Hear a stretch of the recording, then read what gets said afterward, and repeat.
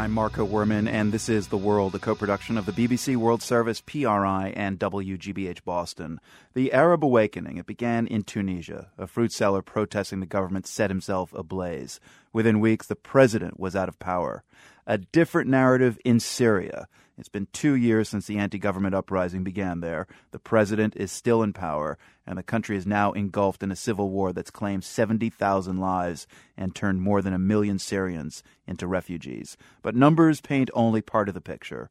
Rania Abouzeid is Middle East Correspondent for Time magazine. She describes some of the most poignant moments she's witnessed over the past 2 years covering Syria in a blog post for The New Yorker. This is how she recounts one scene in northern Idlib. The rebels there decided they wanted to take out a checkpoint that was ringing their town. It was a government checkpoint, and the government retaliated quite fiercely. And I was in the hospital, and it was pandemonium. The electricity kept cutting out. There were women running around trying to, knocking on every door, turning to every man with a gun, asking them about their sons. There were children that were being brought in. They didn't have anesthetic. They were running low on many things, including medical personnel.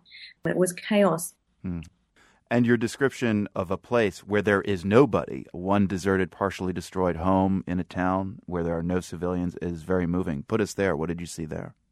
Well, sadly, that's very common, actually. The town that I was referring to looks like many towns in northern Syria. It's destroyed and largely devoid of civilians. And it's a very strange feeling to sort of walk through a town where you can see signs of life everywhere. You can see, tea bags, and you can see cutlery. You'll see things that are in their place, like porcelain can sometimes survive things that concrete does not. You will find, teapots that are just laying on their side next to a wall that's collapsed, and yet the teapot is fine.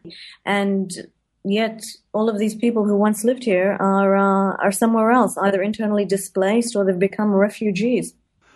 These scenes that you describe are effective at making us feel the pain. Do you think these descriptions can do anything to change the situation on the ground? Well, I don't know. All I can do is describe them. All I can do is report. And then what happens after that is beyond me. Initially, when I first started covering it and first started going into Syria, people were keen to tell their stories. They wanted to tell the world what was going on. And I've noticed a hardening and a bitterness that has developed over these past 2 years. Initially, people thought that the world didn't know what was going on. And then gradually they started to realize that, no, the world knows what's going on. And this notion that, this feeling of abandonment, there's a feeling that the world now knows what is going on in Syria, and yet it doesn't care. And, I have a lot of people who often tell me, why should I talk to you? Why should I tell you what I'm feeling or my story? What difference does it make? Yeah. When you look back on these 2 years, Rania, what are some of the faces you see? So many faces. Some of them of people who I know who are no longer here. And there are some faces that I can't forget. I remember I was one of the first journalists to cross into northern Syria over a mountain last summer as the first refugees started coming in from the northern city of Jisr al-Shughur, and they came in their thousands.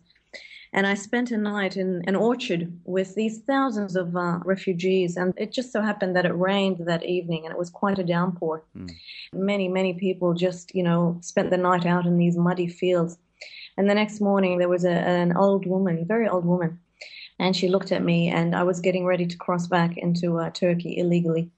And with a group of young men. And she was standing there too, saying that she wanted to cross. And I said, listen, grandmother, you can't cross. It's very difficult to cross. She looked at me, she held my hands, and she said, my daughter, can you just get me something to wear? My clothes are wet. Or just a piece of plastic to put over my head.